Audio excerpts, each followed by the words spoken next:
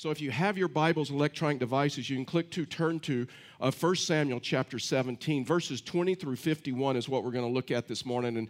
And so if you don't happen to have like a Bible with you or an app with the scripture, no worries. The words are going to come up on the screen as I read them. And so many of you are aware that last weekend I started a brand new series. We started looking at David's life because I think his life has a lot of things that apply to us in the times and the situations that we're in. And so last week we started this journey just going through his life, and we looked at this subject of a man after God's own heart. And so that doesn't mean that David was like perfect and was without sin, because when you look at his life, in fact is next week we're going to see his greatest downfall and how to handle that. And but when you look at his life, you realize that David had kind of a checkered past, and so he wasn't always perfect. But what that phrase simply means is he had a desire to follow God, and he had a desire to be obedient to the very best of his ability. And now we come to this section of Scripture. It was probably his greatest triumph. I mean, it was a defining moment. We've entitled this message, Confronting a Giant in Your Life, and we're going to look at that. But this was a defining moment for David's life. This is the story of whether you've been in church all of your life, or whether you haven't been in church. I mean, this is something where the not Christians and non-Christians know a little bit about this story, about David and Goliath, and there's some references that will be made to that. And so that's the story that we're going to look at today. And so when we pick up the story, David was still a young boy. And so his mom, his brothers were at the battle line. There was a big war going on with the Philistines, and there's this standoff that was happening. So his mom comes to him. Actually, his mom came to his dad, and his mom says, you know what, I want to make sure the brothers, my sons, are taken care of. So I've made them some brownies and some chocolate chip cookies and a sandwich, and I made them a picnic basket. Would you have David go to the battle lines and find out how they're doing? Because they had no word how the brothers were doing or how her sons were doing. And this was in the days, and I know it's hard to believe, this is in the days before social media and texting and Facebook and all of those other things. And so they had no word how everybody was doing.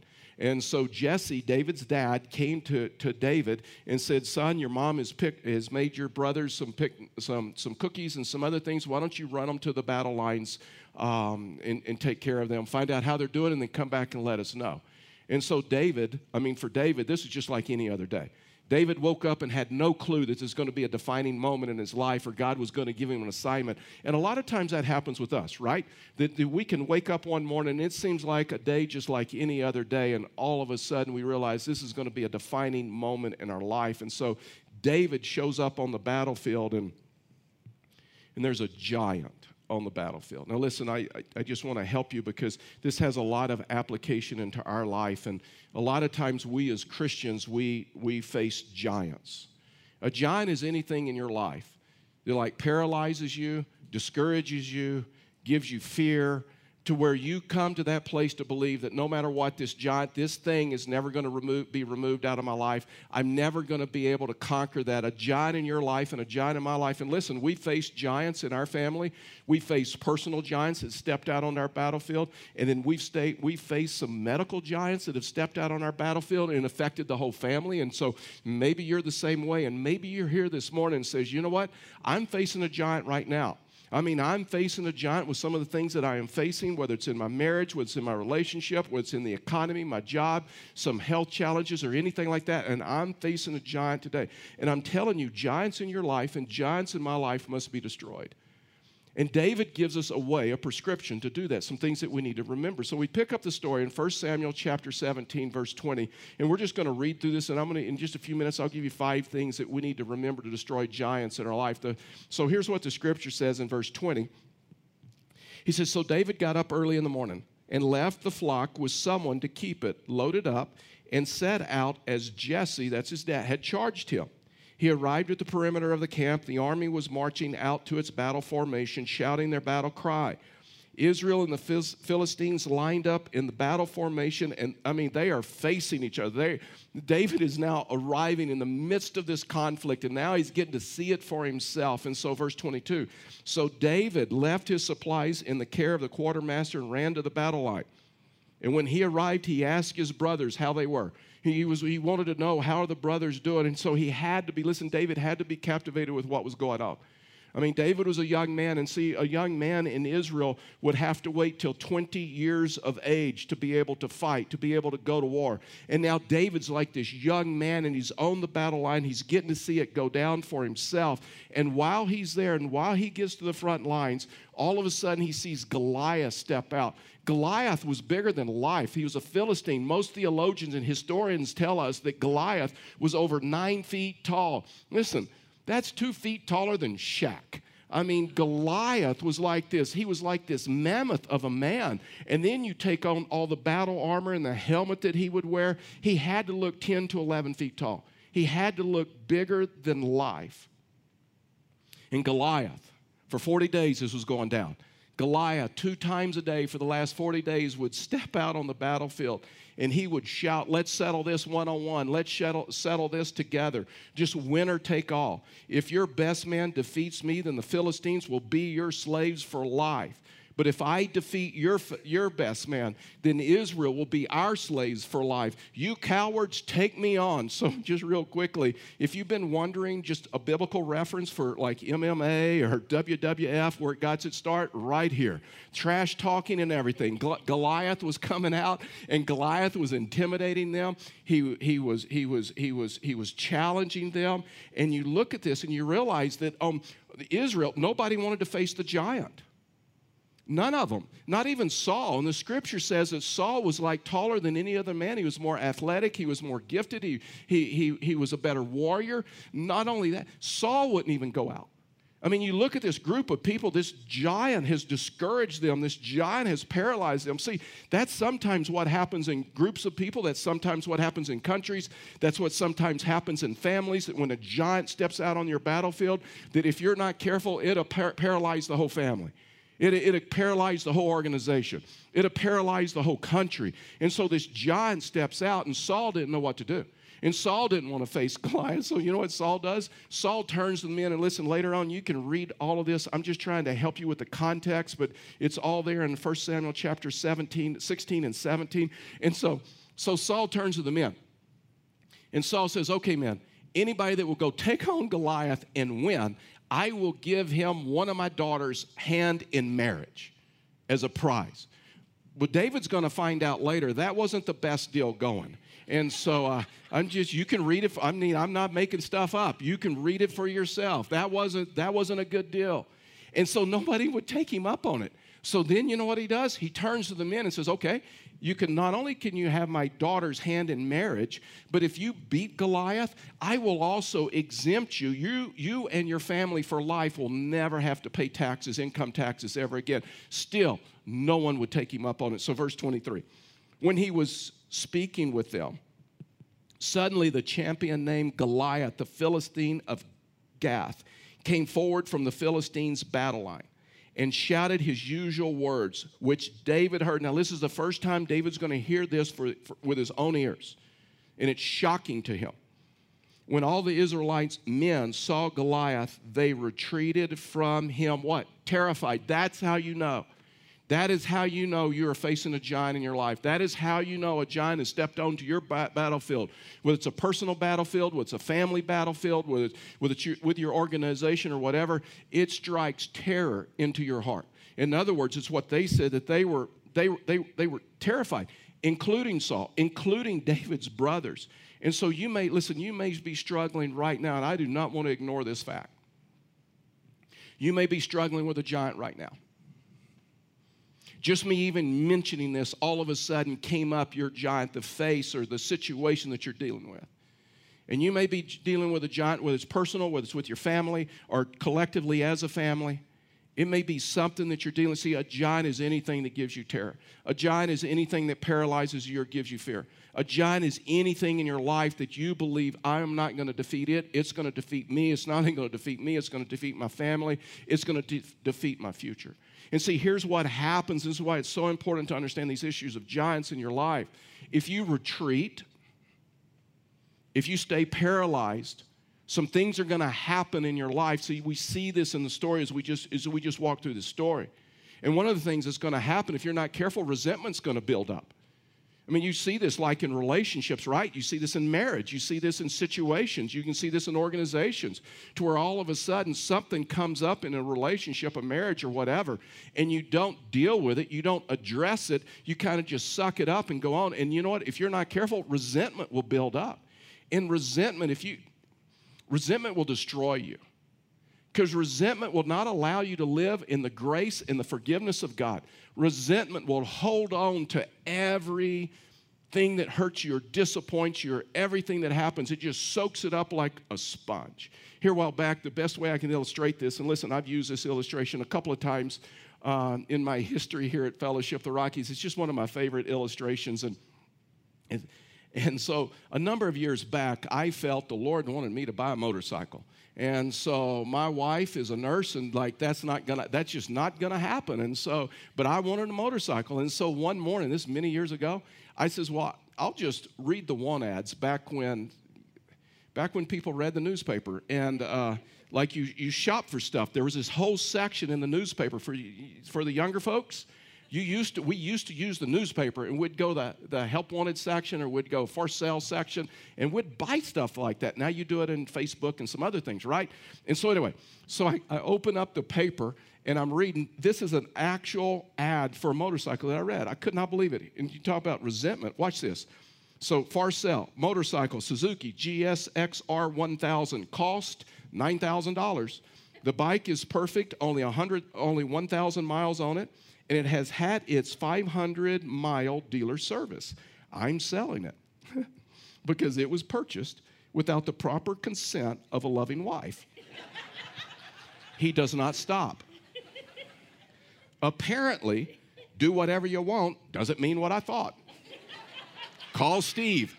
I literally almost called Steve just to offer some pastoral counseling and just to find out the rest of the story, right? So that's the problem with resentment, right? It can just build up. And see, resentment leads to bitterness. Bitterness is this issue in your heart that all of a sudden you just pick up stones to throw, but instead of throwing them, you save them for when you need to like level the playing field. When you need to use them to hurt someone.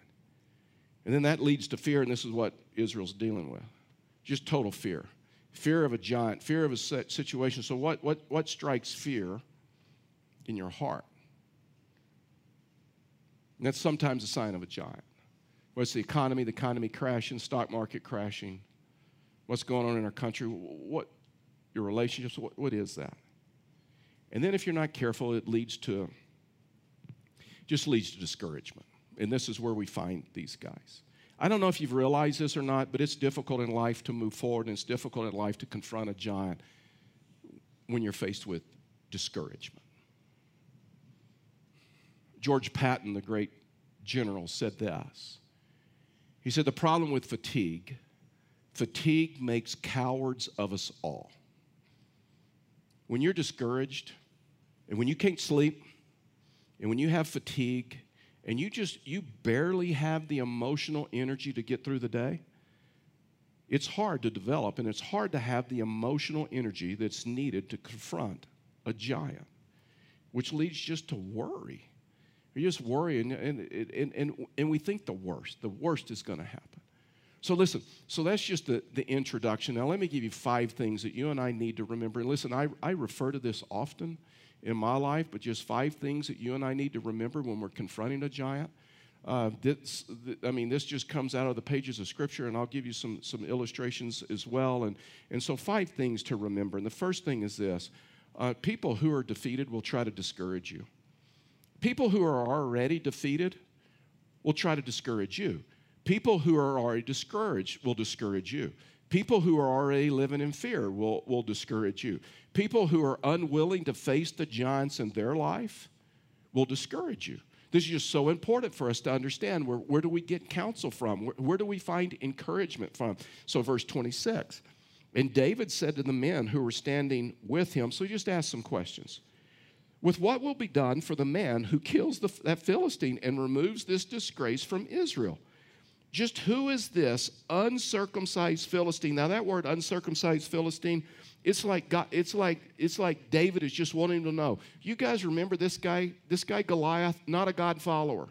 Not a God follower. That's what he's trying to remember them. He does not have God with him. He is not a God follower. That he should defy what? The armies of the living God. Now you know what David's upset about. He's upset about he's defying God. And then he goes on. The troops told him about the offer, concluded, this is what will be done for the man who kills him.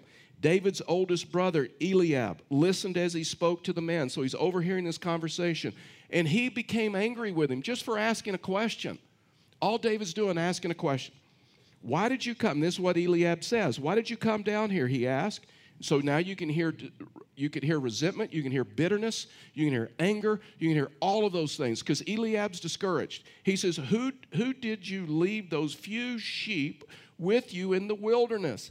I know. Now this is where he questions his motives. This stuff still happens today, right? I know your arrogance and your evil heart. You came down to see the battle. So you have to ask yourself, what is up with Eliab? Why did he respond like that? See, Eliab, remember if you were with us last week, you know that when Samuel went to Jesse's house, when Samuel went there, he first saw Eliab. Eliab's the oldest. He would have been the natural one to succeed Saul and take the throne. And yet he was passed over. So Eliab's probably still been out of shape about that whole deal. And so he has a little bit of jealousy, so he's jealous. And so for 40 days, Eliab has been taken and he's been listening to Goliath intimidate him. And so now he's attacking. See, here's the danger. I'm just telling you. Here's the danger when you and I face giants, whether it's in our family, whether it's in the country, whether it's in a church, whether it's in an organization. When you fight giants collectively, if you're not careful, you will turn on one another. Am I the only one that is just getting weary in these days when we're facing giants as a country? And I'm watching Christian yell at Christian. I'm watching Christian attack Christian. Where's your faith? Why don't you believe God? Why don't you see it my way? Questioning one another's, just their motives. See, this is what's going on with his brother. They're brothers. They are brothers. And he's attacking him. I mean, if you just entertain the idea sometimes when people are walking in fear, when they're discouraged, if you just entertain the idea, you can be attacked. And you see this in this story. But David totally different. This is why I admire David. So look at this, verse 29. What have I done now? That's what his response was. All of a sudden, you see David's emotional and spiritual maturity. He doesn't attack Eliab back. Hey, brother, you were passed over. God believed more in me to be the king than you. Remember that? David didn't say any of that. David didn't even attack. David took the high road. What have I done now? Protested David. All I did was ask a question. Then he turned. So this phrase, verse 30, is so important for us to understand. Then he turned from those beside him to the others in front of him and asked about the offer. The people gave him the same answer as before. What David said was overheard, reported to Saul. And so so he had David brought to him. And so that phrase, verse 30, is all of a sudden he turned from those who were already discouraged. He turned from those who were already living in fear. He turned from his brother. He turned from those, and he turned to others that could give him godly counsel, that could help him.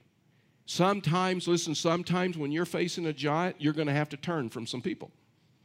Sometimes you're going to have to turn from people that are attacking and questioning motives and all of those other things, and you're going to have to find someone with emotional and spiritual maturity. This is what David was doing, to where you turn and you get godly counsel from the right people. But the problem is like Saul. Saul is still discouraged. Look at verse 32. So David said to Saul, don't let anybody be discouraged by him. Your servant will go and fight this Philistine. But Saul replied, you can't go fight this Philistine. We've been trying for 40 days. You're just a youth. And he's been a warrior since he was young. In other words, David, you're just a kid. Goliath, he was fighting before you were born. This man, but listen, I'm telling you, sometimes you cannot get good counsel from people who are already living in fear, who already are discouraged. Have you ever done that? Have you ever been in a situation, have you ever been in a set of circumstances and you wanted to confront a giant? You said, you know what, I think this is how we should do it. And people around you are like, no, we can't do that. We just have to live in fear. You know what, we just have to live terrified the rest of our lives. This is what's happening. Saul, remember Saul, no longer a man after God's own heart. That's why it's important for you and I, when we face giants, to fight what's in a life group, whether it's in church, whether it's someone that is encouraged, that is godly and has emotional and spiritual maturity that can help us understand how to face giants in our life with faith. Because David would later write, and he would write this, he said, blessed is the man who does not walk in the counsel of the wicked, but his delight is in the law of the Lord. His delight is in the word. The second thing is this, is you must spend time faithfully and privately in preparation before God. In other words, this is a secret walk of the Christian. This is the private private disciplines of a Christian. This is spiritual disciplines of a Christian, of just simply taking delight in the law of the word, of the law of the Lord, the Bible. We'll say it that way. To where we read Scripture. Long before, listen, God was preparing David for this battle long before he stepped out on the battlefield. Just quietly tending sheep, being obedient to what God had called him to be and to do, just taking care. And so he's explaining to Saul, he says, you know what, God has been preparing me for this for a long time. Whenever a lion or a bear would attack the sheep, I could use a club and I could use a sling and I could take care of it. And so verse 34. So David answered Saul, your servant has been tending his father's sheep, so he's trying to give him his resume. Whenever a lion or a bear came forward and carried off a lamb from the flock, I went after it. I struck it down and rescued the lamb from its mouth. If it reared up against me, I would grab it by its fur and I'd strike it dead and I'd kill it. In other words, I'll do the same thing to Goliath. God has been preparing me for this for life. A lot of times God prepares us for our defining moment. God prepares us for dealing with giants in our life by just the simple spiritual disciplines of reading Scripture, of prayer, of worship, of being obedient in the little things, tending sheep for David before we confront a giant. Remember, the Scripture says that when Samuel anointed David, the Spirit of the Lord came on David powerfully. And we see that in the Scripture. So verse 36, we'll just continue through the story. Your servant has killed lions and bears. This uncircumcised Philistine, I love that. David kept reminding this isn't even a God follower. Will be like one of them, for he has defied the armies of the living God. Then David said, the Lord who rescued me from the paw of the lion and the paw of the bear will rescue me from the hand of the Philistine. And Saul said to David, go, and may the Lord be with you. When you look at the Scripture, you realize that when David was confronting this giant, he didn't put his confidence in himself, he put his confidence in the Lord. David said, you know what, who's going to deliver me? The Lord's going to deliver me. David's confidence was not so much in himself. All he had to do was be obedient. Listen, let me just tell you, the only way you and I defeat giants in our life is by obedience. It's by obedience, so there is no other way. Just by obedience. And so when you look at this, David's faith was not in himself. David's faith was in the Lord. He didn't have to have faith in himself because he had faith in God. A lot of times when you see, like in the Old Testament, we saw it in Joshua's life. When we looked at Joshua's life, we saw it in Caleb's life.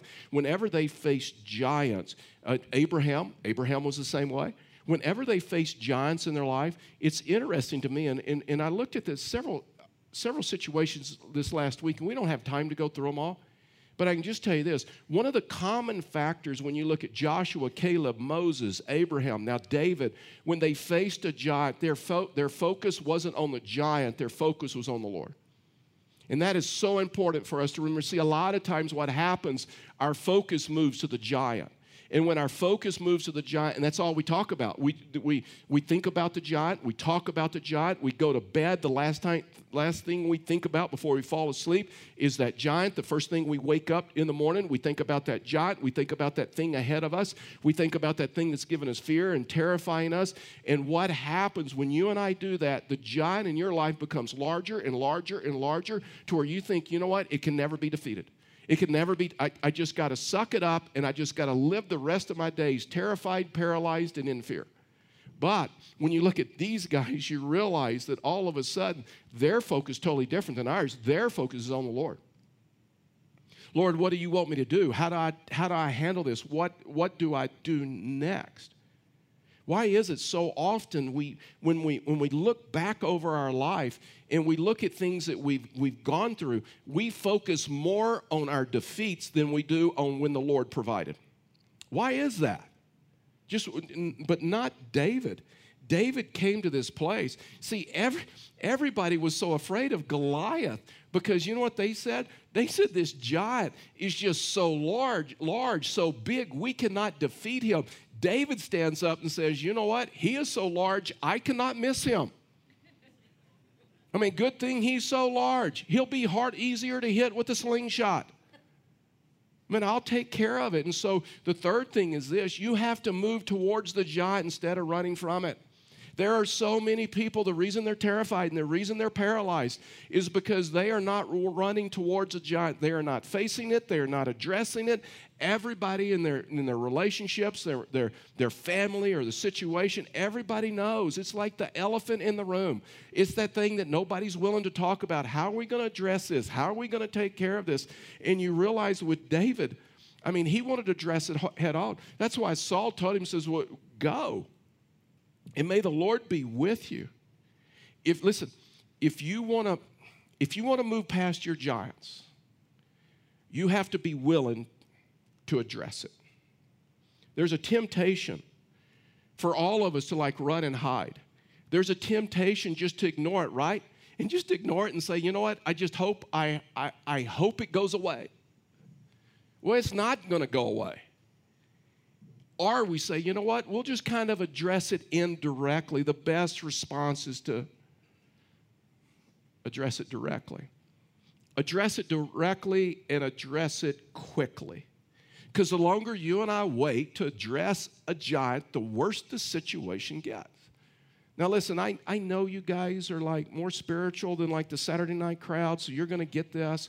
They hurt me so bad last night. I dropped some Texas wisdom and then I had to explain it. They didn't even get it. And so we have a saying, and I know there's a lot of wisdom in Texas, and you do too, right? Maybe you're not as spiritual even as the Saturday night group. I don't know. We have a saying in Texas. Let's just do it this way. We have a saying in Texas when we have to do a hard task, when we have to face a giant, we simply say this, if you have to swallow a frog, do it quickly. You're just like the Saturday night group. Now I got to explain it.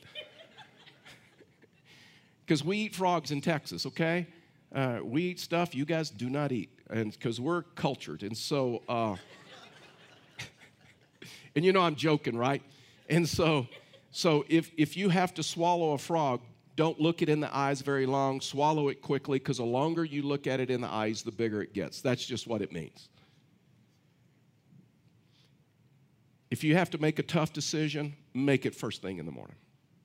If you have to make a hard phone call tomorrow, make it first thing in the morning. Why go through the whole day stressed about how they're going to respond? What are they going to do? If you need to make a difficult decision, do it first thing in the morning. If you have to have a hard conversation, do it first thing in the morning. If you have to send a difficult email, do it first thing in the. Don't go through the whole, because you know what? The longer you wait, the harder it gets to have that conversation, to type that email, to send that text, whatever it is. To where if you go through a 24-hour period, the next day doesn't become any easier than the day before. And the next day and then it gets harder and harder. Confront as soon as possible. Come to that place just to do it. See, this is David.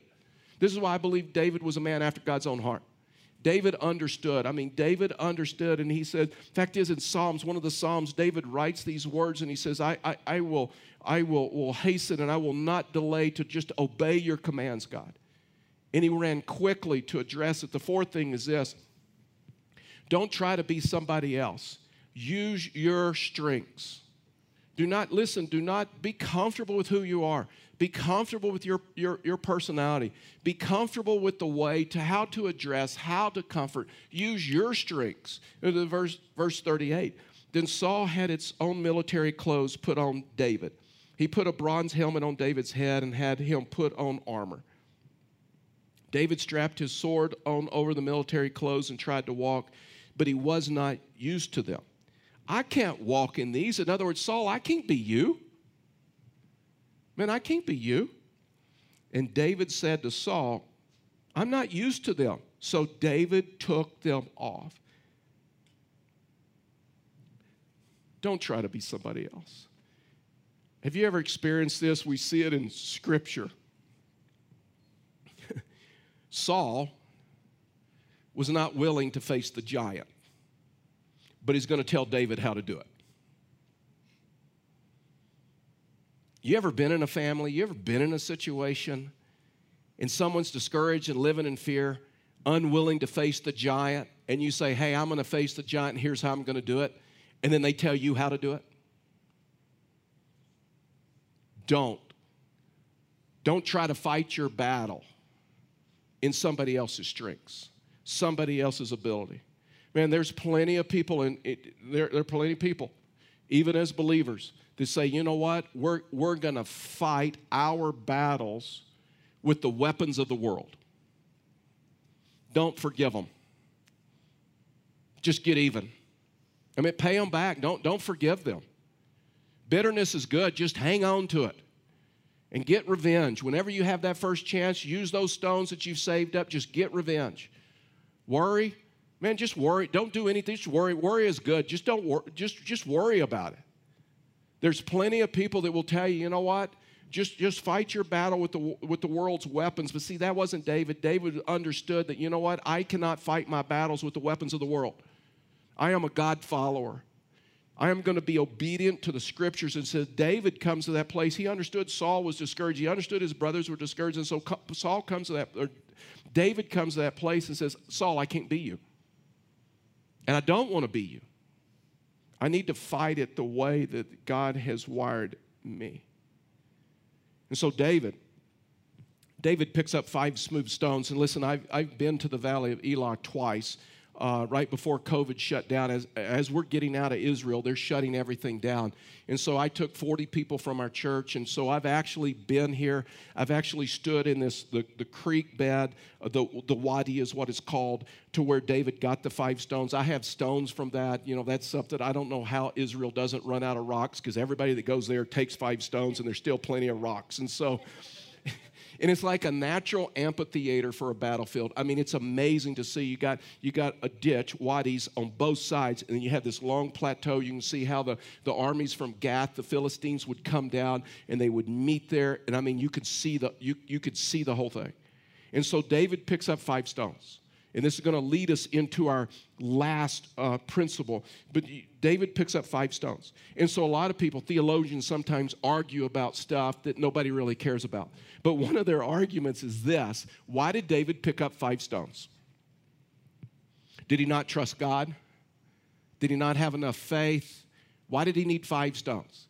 And so some believe, well, maybe he just didn't have faith. Maybe he just really didn't trust God.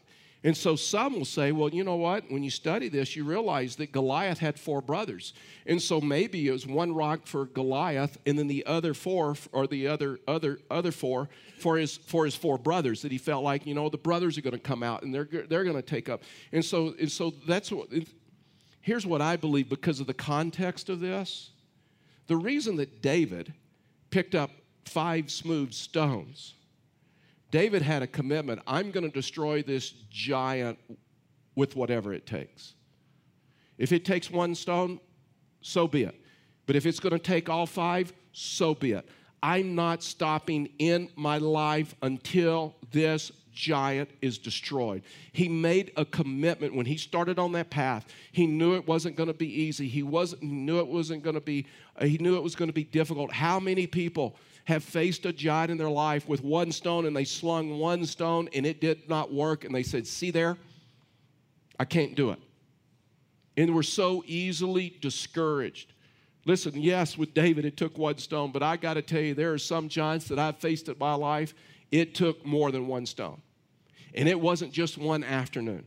It was a season of my life. And if you're going to destroy giants in your life, you have to come to this place to say, I'm going to attack this giant until it goes down. I am not stopping. The last one is this: don't quit, stay the course. Just don't quit. That's one of my encouragements to you this morning, verse 40. Instead, he took his staff in his hand and chose 5 smooth stones from the wadi and put them in the pouch in his shepherd's bag. Then with his sling in his hand, he approached the Philistine. The Philistine came closer and closer to David with the shield bearer in front of him. When the Philistine looked up and saw David, he despised him because he was just a youth, healthy and handsome. And he said to David, am I a dog that you come against me with sticks? Then he cursed David by his gods, and come here, the Philistine called to David, and I will give your flesh to the birds of the sky and the wild beasts. And now obviously you realize trash talking is like biblical, right? Now you know, you not only have learned today where WWF originated from, now you've learned that, you know what, where trash talking came from, not from Michael Jackson and Michael Jordan, got the wrong guy. And Charles Barkley, you know, and T.O. and all those guys. Now you know where it came from, okay? This is why you come to church, verse 45. So David said to the Philistine, you come against me with sword and spear and javelin, but I come against you, watch this, in the name of the Lord's armies, the God of the ranks of Israel. You defied him.